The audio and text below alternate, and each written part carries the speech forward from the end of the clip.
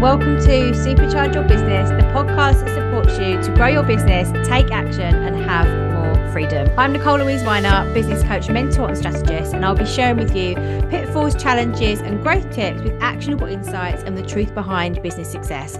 So make sure you listen all the way through. Let's dive straight in. Why time blocking doesn't always work. So when it comes to productivity, getting more done, a lot of the time, what we want is a structure. We're looking for a structure and how to make it work, how to make it fit, how to fit everything in. But a lot of the time, especially when it comes to neurodiversity, being women, other things are going to impact your ability in terms of how you're going to time block and what this is going to look like for you. It's not going to look the same for everybody. So you may have heard before, like, do the hardest thing first thing in the day, eat the frog, do these things when the kids are in bed or when they're at school. It cannot be this prescriptive, especially when we consider hormones, neurodiversity, and sometimes that life just throws us stuff that means that we can't stick to the plan. So it's not just as simple as dividing tasks into time blocks and then putting them into your diary. It's not just as simple to write out your to-do list and pick when you'll do the thing the next week or tomorrow. It's not as simple as just putting it in your calendar and sticking to it, because life is more complicated than that. Humans are more complicated than that. You are more complex and wonderful than that, than it being that prescriptive. So please don't judge yourself, first of all, if this hasn't worked for you yet. But what we want to be looking at is having a short-term strategy so that you can prioritize, but also be looking at the long term. And we need to be blending these two things together. I have an incredible quiz that helps with your strategy type, which will also look at what that means in terms of your ability to time block and what your preferences are. And I'll leave a link to that in the show notes. So let's go there. We're going to be looking at three things today. Why time blocking doesn't always work. Firstly, around your energy. Second, around neurodiversity. And thirdly, around women and hormones. So the first thing around energy here, right, is that we are not productive all of the time. We cannot be expected to perform at peak and be able to do everything 24 hours a day. Let's go to athletes as an example. This is always an example that I give. Athletes are working really hard to train, right? But they are not doing that for 12 to 14 hours a day consistently. With your brain, if you're expecting yourself to be able to make decisions, your brain is also a muscle, you're not going to be able to do this consistently all of the time. It's going to be impacted by your energy, by what you're fueling your body with, by how you're moving your body, by the things that you're surrounded by that are going to fill up your cup. And again, I know we've spoken about this on the podcast before, but people pleasers, nurturers, there's a lot here as well about balancing your energy. So when you're looking at other people thinking, oh my God, how do they get so much done? They are usually balancing their energy and managing their energy as well as managing time. And it's frustrating, right? So let's go to lots of the women that I work with are mothers, right? And they have kids to look after. It's frustrating as hell when you get that spike of energy that hits just as they come back from school, or just as you need to go and pick them up, or just as you know it's about time that you need to start making dinner for them. And we can't always control what these things look like. What we can do is work with the best of what you have. We can't always do the most important thing, the thing that's hardest first thing in the day. If you're anything like me, you may not have energy when you first wake up in the morning. That is not how I roll. It's never been how it works. I'm a massive lover of the snooze button for this reason, so I can get up slowly. Other people can spring out of bed. Good for them. Good for you if that's you. But if you don't have the energy to do that thing first thing in the morning, eat the frog, right? Or you don't have the spark for that, the creativity for marketing, new ideas, offers. This is where it can be really powerful to work with a mentor to support you, to bounce those ideas with. So even if you're feeling stuck and you're feeling frustrated, you can create a plan that works for you, which is totally game changing when it comes to managing your energy. So as a coach, I support my clients with this, but also as a mentor and sharing strategies with you, not just expecting you to have all of those answers. The second thing here in terms of why time blocking doesn't always work and why it might not be working for you is around neurodiversity. So if you have ADHD like me, then you will need your brain to be fueled with dopamine to be able to act, right? So what you're doing needs to bring you joy. So if we go back to this in terms of energy, if you're not doing things that are filling up your cup and making you feel energized, it's going to be really, really hard for you to do things that are pushing you out of your comfort zone in your business that don't bring you joy, but that we have to be doing, right? Things like marketing, sales, strategizing, these things that maybe aren't your strengths, which are a lot of mine, and leaning on other people to support with this. So let's go there with ADHD for a second. So I found out last year that I have ADHD, and what this can mean for some people, this isn't me as much, but it can be if I'm incredibly overwhelmed, is about executive function. So that front part of your brain, I was talking about this in the last episode, around your prefrontal cortex and how that works. So that function can feel like it is reduced. Now, a way to manage this is to really start doing things that bring you joy, that make you feel good, and also introducing rewards as part of what you're doing. So for me, I do what makes me feel good. I do what feels good in the moment. I allow my brain to flow and wander and do what my inner child wants as well. Play games, puzzle, color in, and then go to that point of like being creative. So what capacity do I have? What energy do I have for doing this task, for doing this thing, for getting it done? Now, that can be frustrating because if you are putting time in your diary right now and saying, okay, every Monday, I'm going to be doing this between 10 and 11. I'm going to write my content. I'm going to create some marketing. I'm going to write some posts. I'm going to engage with people online, like whatever that is that you're doing to build your business and your brand. It might not happen because you might not have the energy for that. It has to be for me when I feel like doing it. The importance around this is actually having space to be able to be flexible. And this is something that can take quite a lot of work and that I can look with you in a one-to-one. Plus, let's go there as well, especially if you're balancing lots of things, which as women, if you're listening to this, you will be. Things happen in your life. Kids get sick, you get sick, parents need you. These are things that we cannot control. And what this can also mean is that if you've had these plans put in place and they did make you feel excited, we are overstimulated. We have meltdowns. We find that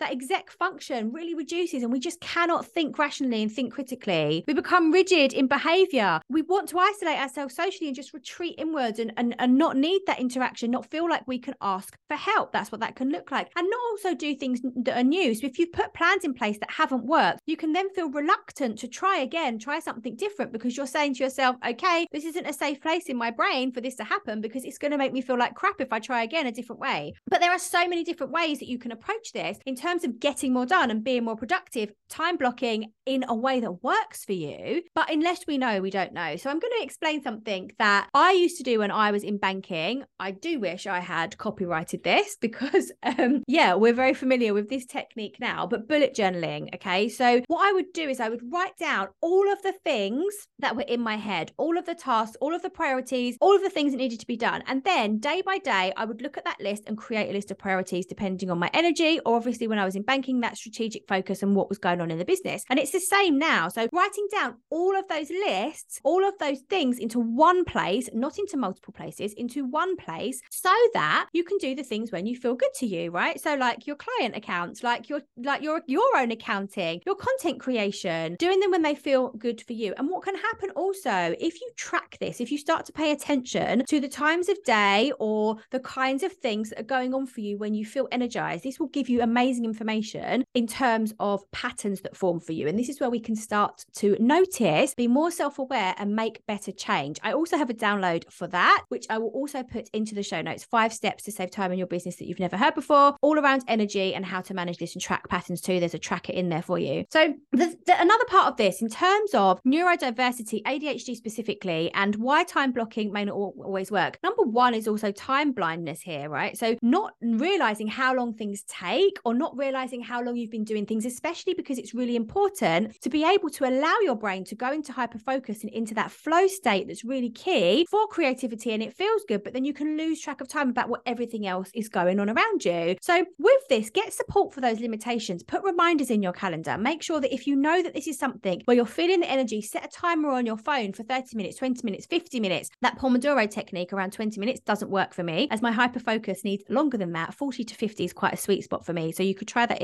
if you want to, but also get support for those limitations, right? So yes, timers, but also if you don't know how to do something, or you're sitting there feeling frustrated because you're not getting the dopamine hits and you're not feeling like it's working for you, ask for help, find out how to do it a different way, and find ways to motivate yourself. Give yourself incentives. And by this, I'm not saying, because I can be guilty of this, so I have to check in with myself on it. I'm going to do this and then I'm going to allow myself to go for a wee, or I'm going to do this and then I'm going to be allowed to drink of water. These are also things that we have to watch, especially with being ADHD. But you need to motivate yourself. So for example, once I've done this, I'm going to have a piece of chocolate. Once I've done this, I'm going to go for a walk. Once I've done this, I'm going to play a game. I'm going to play a game that I love. Once I do this, I'm going to color in. Once I do this, I'm going to ring a friend. So allowing yourself, okay, giving yourself that deadline, which you will be deadline driven, motivation driven, needing that adrenaline hit to get you through that next bit. Motivate yourself. Find out what motivates motivates you. And also, let's acknowledge here, not trying to fit into a box, right? So you can work this out for yourself. You can spend time being more self-aware, but stop trying to fit into a box that society has created in terms of how this works for women, how this works for men, how this works for these people, how this works for business owners. If you're a service-based, product-based, if you're a mother, if you're not a mother, like all of these boxes that have been created, break that, smash that, and think about how it can work for you. Just because it works for your friend or your neighbor or your sister or a peer or a colleague or your mentor, it doesn't mean that it's going to work for you. So make sure you're finding somebody who can support you to create strategies that are going to work for you and not them. It's all about you. It's all about you. And shameless plug here, I do this with my clients inside my masterminds, and we're opening up an exciting cohort for May for Thrive Mastermind. So I'll pop the link in the chat for you to book a call with me to talk about the next steps, or send me an email and I can send you that information. The third thing there now around why time blocking doesn't always work, around energy and around neurodiversity, is as women, right? So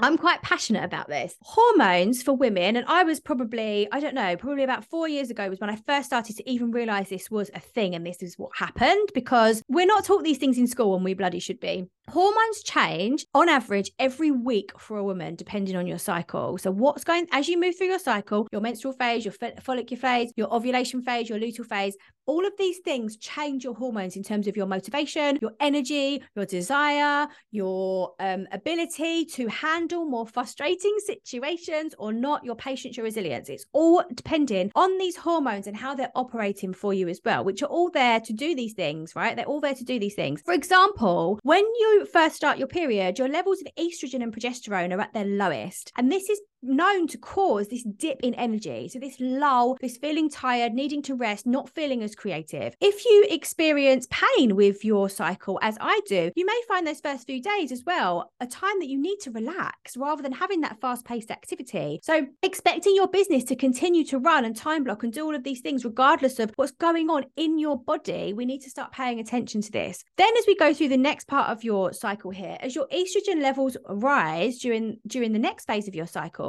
you tend to feel happier, you start to feel more energized. It's as you're moving towards ovulation, your estrogen level grows, and you may find that this is a time when actually you have a really good mood, you feel energized, you have high levels of energy, you want to go out more, you want to do more things, you want to be more visible, you want to create more video, you want to record a podcast, like whatever that is. And then after that, in terms of post-ovulation, as you're moving towards this next step, progesterone rises. And for women, this is one of the most difficult parts because it can have a bit of a depressant effect when compared to what estrogen is doing in your body. So you may again feel that low energy and low mood. And if we go to, I'm not hugely into this feminine and masculine, again, that's a box. But if we go to what that means in terms of needing to be in flow, especially as somebody who may also be neurodiverse, if you're listening to this too, it's about finding what works for you and working around these things to make you feel good. When you don't feel good, you're going to face resistance and it's going to feel hard and you're going to want to quit and you're going to want to give up and throw the towel in and think, oh my God, it's going to be easier for me rather than running my business to go and get a job in Tesco or to go back to corporate life. Yet you know that that's not really how you feel when you're at your peak, right? When you're at your optimum. So if you do have these lower energy days, these are some things that I tend to check in with for myself. And yes, I need reminders of it as well. But there's some things that you can do to help to combat some of this. So listen to your body. I know that sounds really simple, but listen to your body. What is it telling you? Tap in with yourself for a second and just check in. And how am I feeling? If you're feeling tired, if you're feeling frustrated, if you're feeling energized, listen to your body. What does that mean that you can do in your business? It's going to allow